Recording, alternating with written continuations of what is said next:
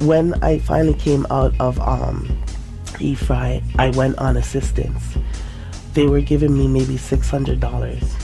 When I got my housing, now they only want to give me like $300-400 because my housing, my rent is not that much. At $600, they're giving me $600 a month, but my rent's $700, and I still have to eat. I still need transportation. Still need to put clothes on my back. You understand what I mean? But to me, that's the way the system kind of controls you in a sense, and like almost pushes you back to do what's wrong, because you're trying to get a job. You can't get a job because you have a criminal record. Your skills might not be there. What if it's a woman that's been in jail for 3, 4, 7 years even, and she comes out? Her skills have been diminished. Now she has to bring that back up. What if she ends up in another institution like I did, facing the same type of racism or kind of setbacks in that system? You don't have nobody empowering you. Where are you going to go?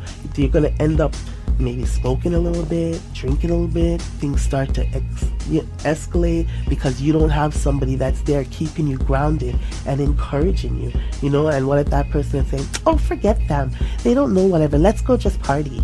You know what I mean?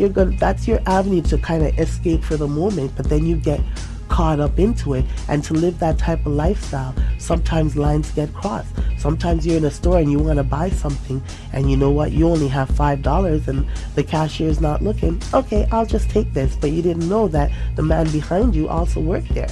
Like, you understand what I mean? And you just get caught up. Let's say you don't have no Pampers or something for your kid. You're giving me $600 or not, they'll give you a little bit more, but it's still the same thing. At the end of the day, you can't make your bills. Like, what do you expect a woman to do exactly? And you're trying.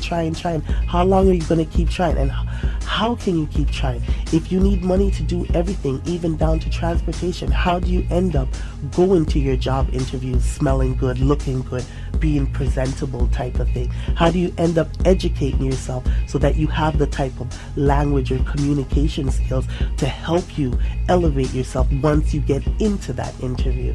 You understand what I mean? There are so many truths that need to be told. Comment, share, Ori Voices.